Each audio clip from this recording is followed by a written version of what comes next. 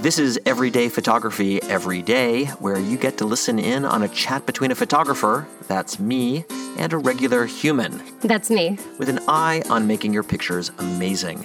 No technical stuff, no talk of gear or software, just photography for the love of it. We're sponsored by neomodern.com, bringing concierge photo printing and framing to everyone with a smartphone. I'm Suzanne Fritz Hansen, enthusiastic iPhone picture taker. And I'm Michael Rubin, photographer, founder of NeoModern and Grumpy Old Man, and we're in San Francisco tonight.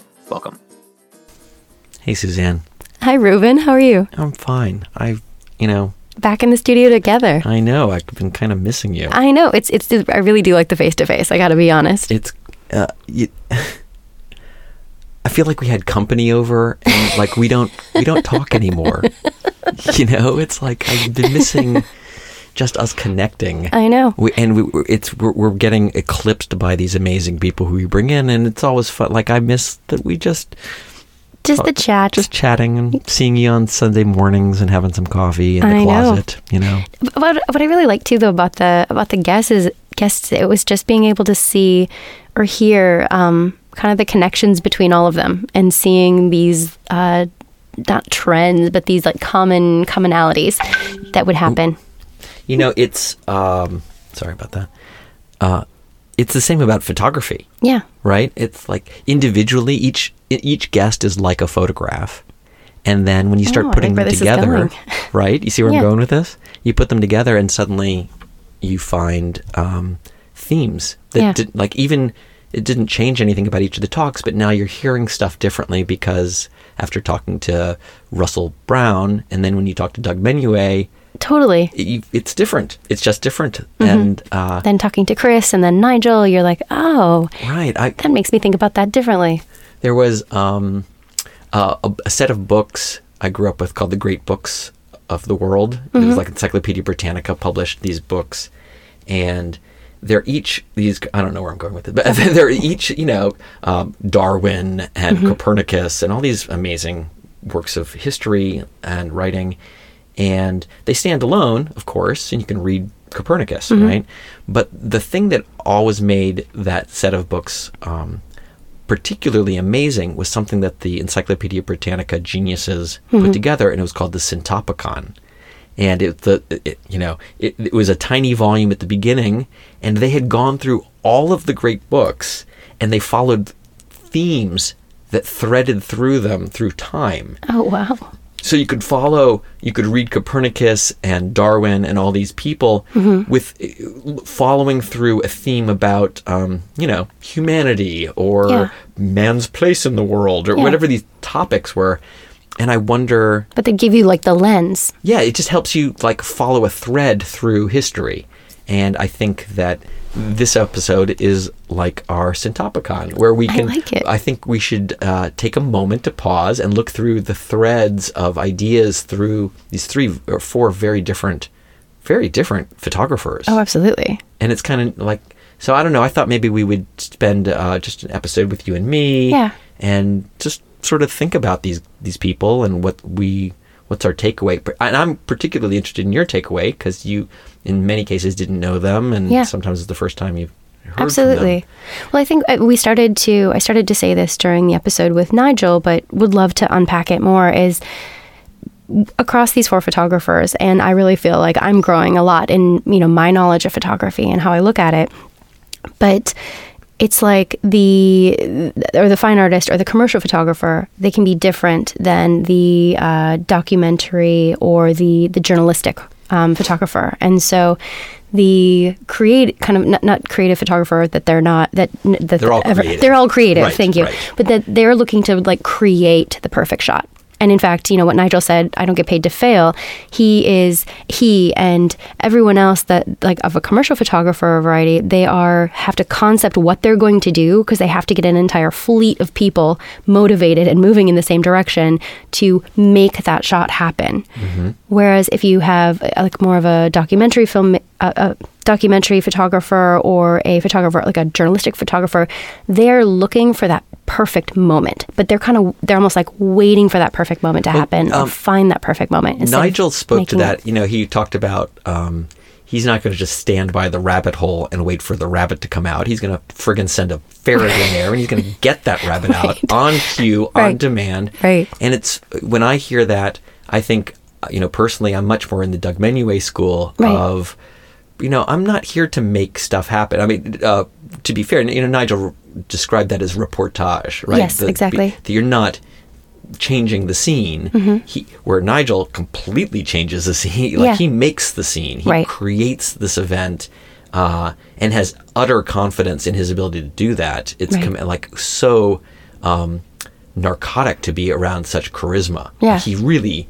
Like, just talking to him on, right there, it's like, yes, I'll follow you into battle. You are so confident about this. Yeah. This seems like a great idea. But it's funny. I feel, as a photographer, I feel like I have that same confidence in my photography, but it's not that I'm going to go in and command the situation and execute it and deliver the goods. In fact, when I'm shooting someone, I kind of say exactly the opposite. I think Nigel would completely agree. This is not how he works. Yeah. Which is, I can walk into any situation, lighting, who knows, the scene, who knows what's going on, and I will find a beautiful moment. I'll find a poignant something. I will get a great picture. I have absolute confidence in that, but I'm not creating it. I am waiting by the rabbit hole. I just believe I can be patient, and I will see it there. Right. But that is so different. But you're maybe not even, you're waiting by the rabbit hole, but you may not shoot the rabbit. You may shoot the hunters waiting on, stage left. Well, that's what it means to be super, I would say, my version of creativity is like, I'm not sure how I'm going to solve this. I tell people when I'm photographing them, don't have expectations. Like, I don't know. This is jazz. We're improvising.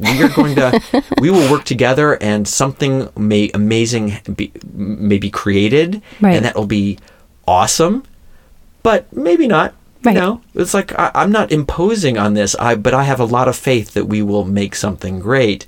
And it's so interesting to be around someone like Nigel, who comes to a situation as like, I will deliver the goods. Oh, absolutely. Well, and I identify quite a lot with understanding that position.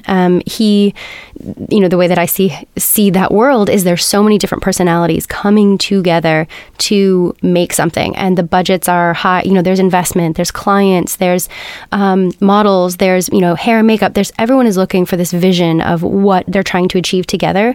And if you don't have that sort of very charismatic voice, very charismatic personality that's like, you guys, I got this. We, trust in me. Like, here's where we're going. This is what we're going to do. And even if they need to pivot, just following that level of confidence and almost that show is crucial. And from a client perspective is you want to make sure that your investment is with the right person, not someone who's just like sitting back and everyone's, if your role isn't certain, people get uncomfortable. Ambiguity is the mother of anxiety. And so if you're not absolutely clear with what your role is on something, people start to get nervous because everyone's insecure about their own job. I'm, on that, whether they're the model or the makeup or whatever. So if he almost needs to be this bigger than life personality with this passion of, I'm ready, let's go. Yeah, no, it's like a president or a general or someone who's, he's a leader. He's like a great leader. Yeah. What a different skill that is than Doug Menuet, who comes in and, this is interesting. Like, for a photojournalist, a lot of it is about access, getting into to these places that most people can't get into, and then you're kind of responsible to showing us what you see in this place that no one else could get into. And there's kind of a couple ways to get in that locked door, push through that door. And I know a lot of sort of photojournalists that are sort of like paparazzi, who they just, like Nigel maybe, they just make it happen. You want me to go photograph that thing? I will get through that door. I will talk my way in. I will get the picture. Right. And, damn be obstacles. I will overcome obstacles. And then there's this other kind of way you get in the door, which is, you sweet talk your way in. You build people's trust, and you connect with them, and you recognize the scene as sort of a privileged intimacy, as we've talked about, and they let you in. Yeah. And then your pictures reveal this sort of inner truth. And I think that I believe Doug works that way, and I sort of hope that my stuff is a little bit more like that. It's just funny to me that there's so many different ways. Everyone uses the word photographer. We all have cameras, and our lives, our experiences, what we're good at, what we like about it, are so completely different. Oh, totally. Let's look at each of the episodes a little bit. Yeah. Let's see what we've got here. Well, actually, just riffing on what you were saying about Doug, and how you kind of getting in the door or getting that access.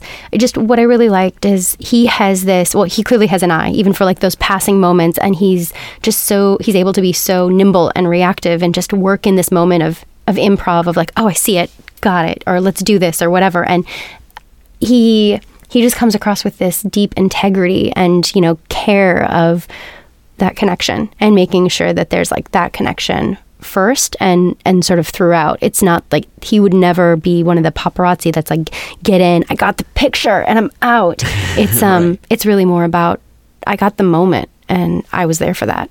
Yeah. The lens I'm looking at is sort of, again, my own photography and who am I kind of like, who do I feel like? And Doug, definitely the photographer of the set that felt most like the way I approach the world. It could be his haircut. Yeah. I don't know. It was just like, I mean, good. He has great choice in hats. He does. He's particularly stylish for a photographer. I think he dresses cool. I mean, I feel like a lot of photographers are very stylish. You don't feel that way? No, well, some photographers are very introverted and don't care how they. So we have a photo walk today at Fort Point. Oh, right, yeah. So there'll be, and it's we've got 75 RSVPs. It should be a big event. And it's perfectly gray outside. So it's your favorite it's light. Really nice, and I don't think it's going to rain. Oh, good. But when you see groups of photographers, I think many photographers are that because they're sort of introverted and they just are watchers and they're observers of the world. And it sort of legitimizes a personality that's kind of quiet and observing and certainly not desiring to be on the other side of a camera. Right. Like you're kind of, I wouldn't call it meek, but it's definitely out of the spotlight.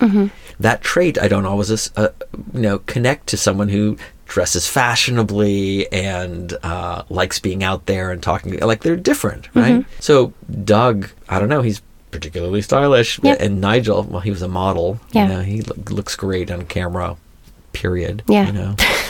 What I liked about, I'm just kind of cutting through the different episodes, but what I also really liked about talking to Chris is how she used the photograph to edit and how she was creating a story out of, I know you and I talk about this a lot, about... Wait. Interview with Chris Sanford, and she's the fine artist. Correct, yeah. Okay, so now I wanted to kind of throw that in there in case anyone wasn't sure. So in our interview with Chris Sanford, what I really liked about hearing about her work was how, she would take these found photographs and these pieces of history effectively, but use them as almost raw material to then create her own level of narrative and her own level of story, and using the constraints of literally a crop and how powerful a crop can be. That's it. I mean, that would be my takeaway in particular from the Chris interview was, well, first of all, I have my issues with composition, and I feel like her circular crops, as soon as I saw that, I realized this is a really good example of why a lot of these rules of composition are bullshit. Because they can't, in many cases, that you can't apply them to a circular frame, and yet that's stupid. The fact that that's shouldn't be a fringe case. Composition works in any kind of frame, a circle, a square, an irregular thing. Composition is a function of whatever's in whatever, and the frame is part of the composition. It's that they all go together. Yeah. So seeing her stuff, of course, it was a great reminder to me that, you know what, composition, it's much more like Ikebana. It's much more like flower arranging than it is like following these rules of lines and proportions and shit like that. I hate that. Okay, You do hate that. I do hate that. But the other thing, and we were talking about that this morning, you forget, like, she is not a researcher. She wasn't going and finding historical pictures of gay couples and then whatever, showing stuff. Right. She was going through raw material, historical material, and noticing things that may or may not have been what was going on.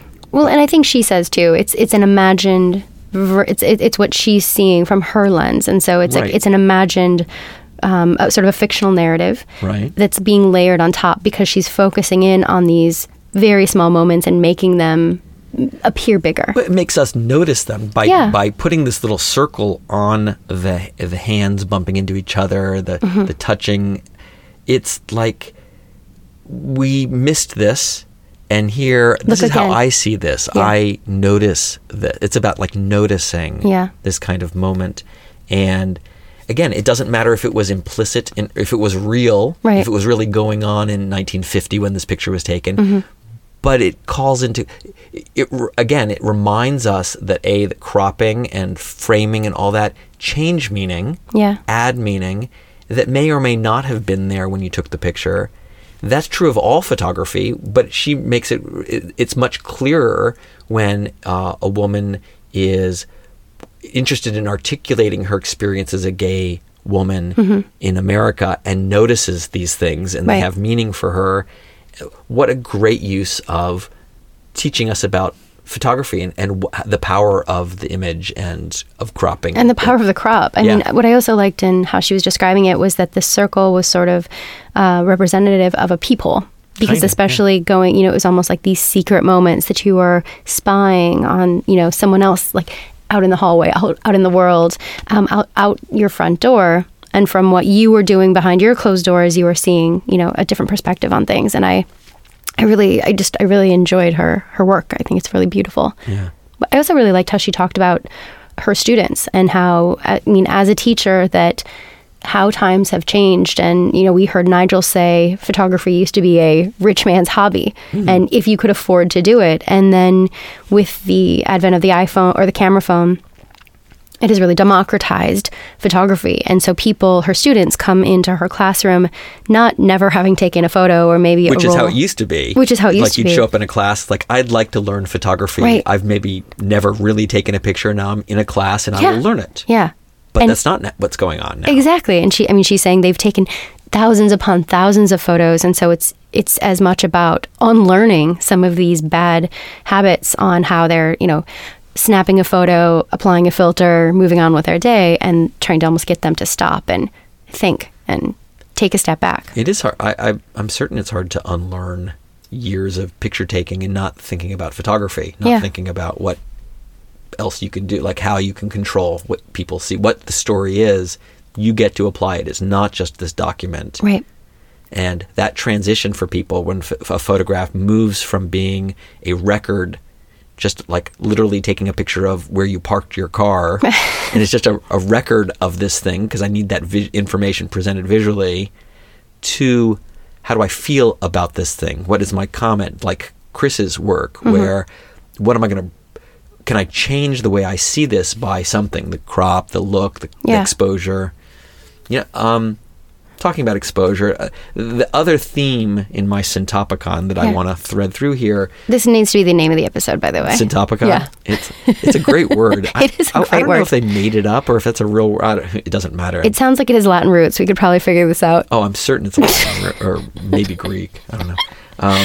But the theme, Russell, really, first of all, Russell is like having your fourth grade art teacher is like Doc in Back to the Future, right? His hair is out. He's crazy. He's passionate about what he does and about art and about creating things, and he will infect you with his enthusiasm for doing it. Right. And every kid in the class is going to make something fun and be born again about art, right? Yeah, with a teacher like that, I mean, you can't help but make something amazing. No wonder he's been doing it. So, I met him back when he was the photo guy, but I was like the video guy back in the 80s, and my life was about evangelizing the use of video in everybody's hands, and I wrote books about it, and he was doing this with Photoshop, and he's been doing it for all of like I've gone and done other things, and he is talk about a domain expert and commitment to this vision of getting people to play with their pictures, right, to manipulate those pixels. So I know where he's coming from. He is adamant that images are malleable, and I do think that it's just clay. It's just clay. Absolutely. And we are all fourth graders playing with clay. He's getting us excited about that. That being said, that is, here's another metaphor. That's just like my morning coffee metaphor. Coffee's kicking in. Movies used to be photographic execution. They were products of photography. You had a cinematographer who was a photographer, and you take pictures and you're telling a story with the pictures you're taking. And when computers were invented and got better, the medium could shift from being a photographic medium to effectively a drawing medium. The skills were about what you could, just a blank canvas, and I can draw anything here. And I refer to that sort of as the comic bookization of cinema. Because now it's not a bunch of photographs, it's a bunch of drawings, and you can tell a very different story when you can draw them in any possible way. You're collecting elements. It's very much like the Ullsman work, right? The green screen is just a very convenient way to get one element that I'm going to put together with other elements. And it made it hard. As an editor for me in Hollywood, it was hard. It used to be you'd watch 4 takes, 10 takes of someone doing the scene, and you choose the best one. And it's hard work. Like, well, she's really good there, but he's not great, but that's pretty, but their interaction is not. So you're picking, and that's a certain skill, and you shoot it a certain way. And I remember there was this moment where the technology had gotten so far that the question was, well, in take 2, Ruben's really good, but in take 3, Susanna's really good. Let's use her from a different take and put it in the same frame. And like, oh, wow, we just took this up to 3D chess. Like, I don't know all the permutations now. Now I'm not just looking at what's the best take, but what's the best moment in different things. Right. That is a way different kind of job to do. It's not better or worse. It's just a different job to do. I didn't really want to do that job. So all that said, I think that Russell embraces this idea that photography is just collecting elements, and it's an illustrator's medium, and it's an art form, and it's just wonderful and fun and creative, and it is all of those things, but it used to be something else. I think it goes through into the brain because it seems like it has a kind of reality to it. When you look at Jerry Ullsman stuff, it's so fantastical that I don't think anyone would ever mistake it for reality, but I think that it has an effect on us because it has elements that are real. Yeah, I think it's interesting because I know that we sort of see these things differently. I definitely see it more like Russell Brown, where I see the art in every image, and I don't inherently trust that it is. I don't necessarily see it as, oh, this is truth. Like Hamburger Tree, I would, and you're saying that it's fantastical, so no one would see it that way. But even with a lot of imagery, I question first. I see it as art and I see it as beautiful, but I question that how real is that? That's sort of my default. What was the movie? You'll probably know this. It was one of the very first movies that was shown in cinema, and it was a train kind of coming toward the camera, and everyone ran out of the theater because they thought the train was going to break through the screen. Right. And so it's like back in the day when photography was, the way to capture something most realistically, people assumed it was truth. And now, as time has gone on, I don't have the deep background of photography that you do, and so I've come into it kind of growing up with Photoshop and growing up with collaging. Maybe it's a generational thing, and that photography, and I'm just old school. The idea that a photograph might convey something of reality is an old thought, and maybe you youngsters, don't think of photos that way. That it's all illustration. I just don't buy it. I think that you do. I think it goes into your brain as if it's real. I think it's like Orson Welles in War of the Worlds, that people had radio and things sounded like news. They came through as gospel, and he played with that. He made a total crazy fiction out of this thing. And just because he told you at the opening of the show that this is a radio play and we're making this up, it's that's the context that you and Doug Menuet had pointed out, saying it's okay to mess with this stuff because context. I know who it was from. I know that this is from a journalistic thing. It's a trusted source. And I'm saying, yeah, okay, the internet strips out context all the time. We know it's a great dream that pictures have the context, and then we look at it and we know if that's fake or not fake. But I'm saying, no, it's like War of the Worlds. It gets stripped of its context. It goes through all of those brain barriers that make us whatever, and then we have a reaction. Oh my God, there's bombs coming into Los Angeles, or whatever the thing is, and I don't think you can totally abdicate responsibility I think it's very much like gun makers or, people who make something and say it's just a tool. We have no responsibility for how everyone uses it. And I think, yeah, maybe you don't. I mean, as artists, of course, you use your tools, but I think that there is some kind of responsibility in there because it's sneaking in and it affects public policy. I put a picture up that looks real, and I've subtly fixed it. It gets swept up into the current of posts on the internet. I can sit on my high horse and say, well, I told everyone that it was fake. Mm-hmm. But I think that that's kind of ingenuous. And the truth is, it's only good because people think it's kind of real. That's what makes it amazingly good. If you're capitalizing on that, people think it's a real image and it's knowingly not, like, then you are going to be losing, like, your integrity as not speaking up and saying, hey, maybe this context was stripped away. If it's really floating that much to the top of public flotsam, I think that you would have a responsibility to sort of clarify that. But I think I guess I look at things as, okay, that's an interesting image. I wonder why that was made. Because even with photography and cropping, you're not showing everything. It's not completely, nothing is absolutely true as a full 360 reportage. Even if it was 360, it might not be, but you're right. Yeah. And of course, that's what Chris is teaching us, yeah. Right? Like, look at the context that's created just by a simple crop. Exactly. And even when we know that those pictures might not represent real couples of any kind. Totally.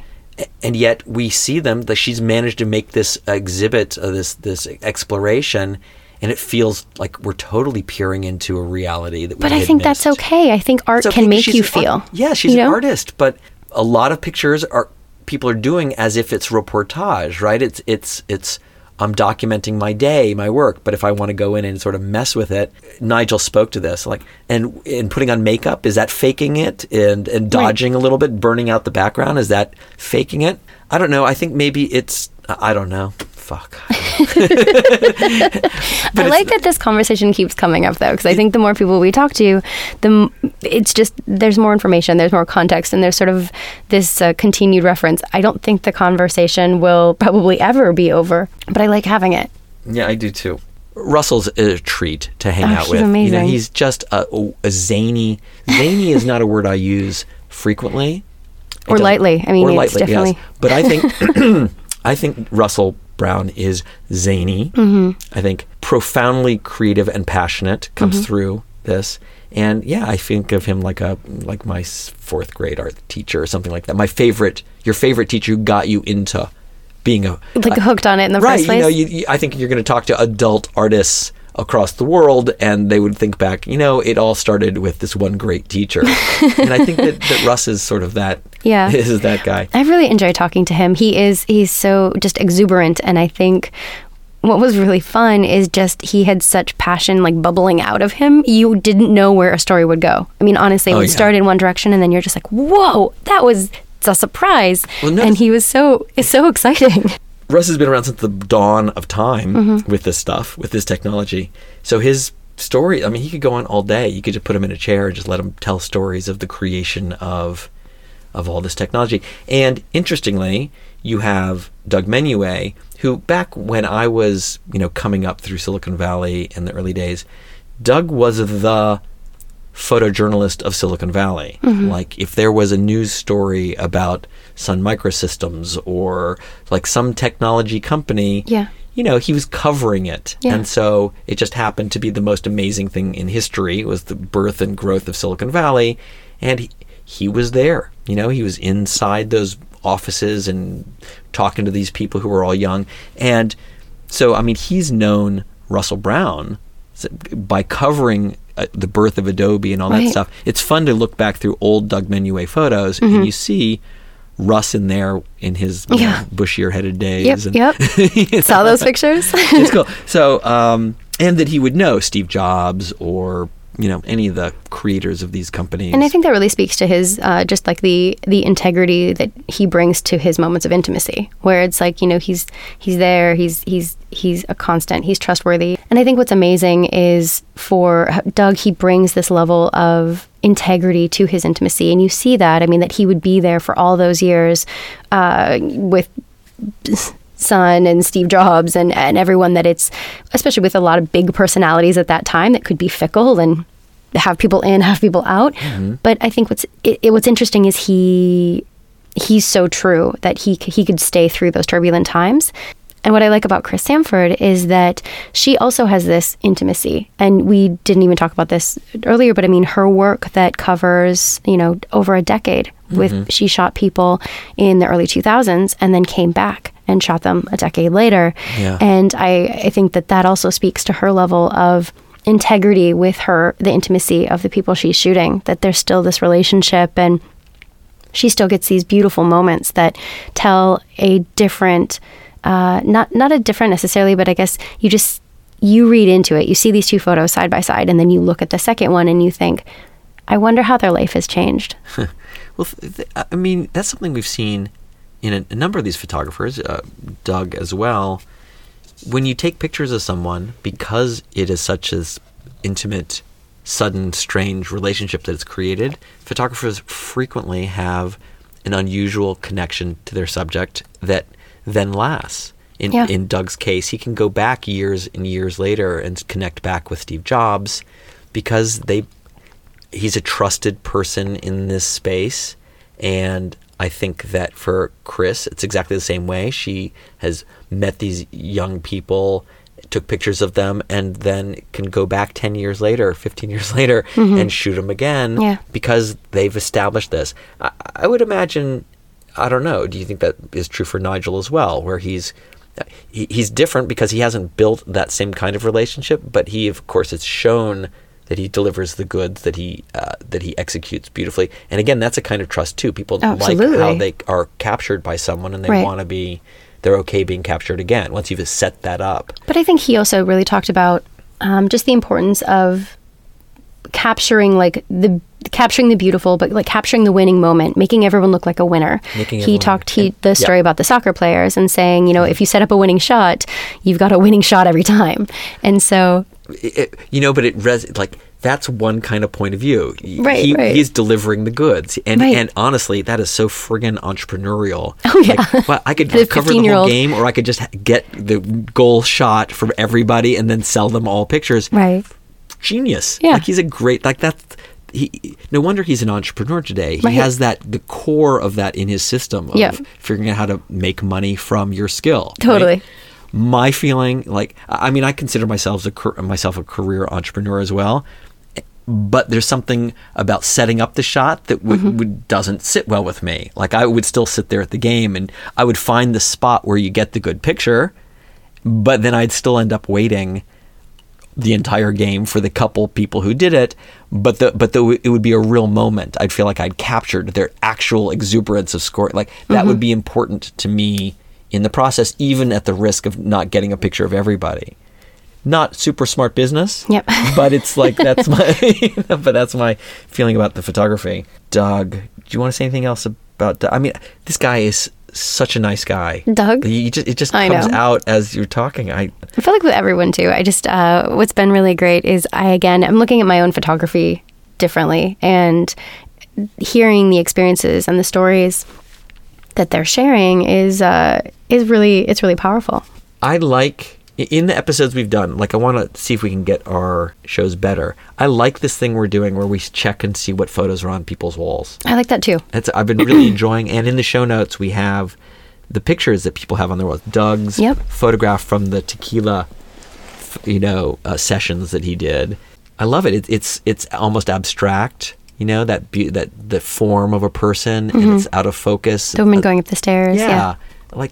It doesn't feel, it's not like that journalistic picture that you think it might be, but it captures a lot about what that experience was for him. I love that picture, and how different that is than the Led Zeppelin plane picture that Nigel has on his wall, which is inspiring. I can see him going out his door every day and looking at that picture being like, Balzer, exactly. I'm going to own this. And those guys lived, and they pushed it to the max. And then what Chris had with a theater in Michigan, and this kind of abstract, the abstract message on the marquee, where you're like, okay, I'm forgetting the exact phrasing. We may have missed each other. Right. And I think all this personal. It's so beautiful. Isn't that photography in some way, where it's sort of a personal message in plain sight in public? That's what the picture is. Yeah. And maybe not everyone understands all the context of it, but it still has an effect on you. Yeah. You don't have to know the context of what it was really written for. Right. So much good stuff there. Like, I thought that I like talking to teachers. I hope there's a few other people who I'm hoping we can get on who are educators, Yeah. photographic educators, because it's But I feel like everyone we've talked to actually is an educator in a way. I mean, they all teach master classes, or they do, Nigel, Doug, Russell, they all teach Right. master classes. Chris obviously teaches a university course, but I think it's- that they all educators. I think it's probably hard to support yourself as a photographer in many cases in the world, so you would always be building other stuff going as you're building your career.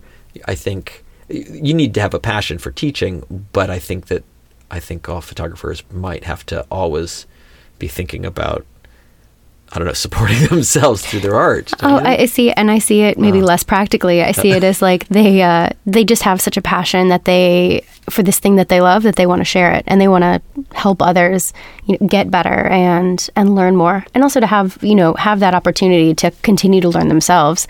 With a lot of teachers, I think you learn as much from the class as you do. Oh yeah.